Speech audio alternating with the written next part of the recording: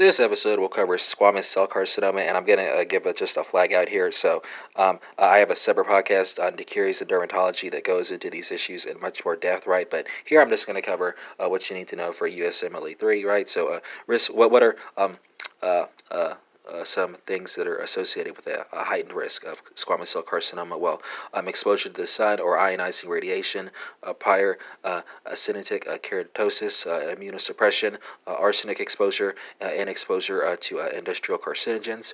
And I'll talk about three things here: the symptoms and patient exam expectations, your actual diagnosis, and finally, your treatment here. And yeah, what of our first category, the sample exam expectations? Well, lesions will usually be slowly evolving and asymptomatic, and occasionally bleeding or pain may develop.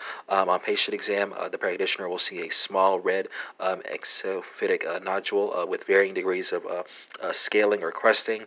Lesions will commonly be found in sun-exposed areas, particularly in the lower lip.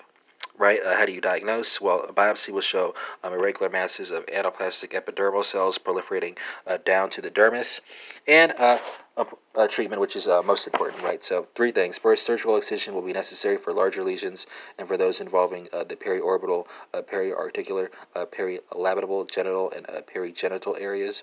Mohs and micrographic surgery can be performed for recurrent lesions and areas on the face that are difficult to reconstruct, and radiation may be necessary in cases in which surgery is not a viable option, right? And that concludes this episode on squamous cell carcinoma.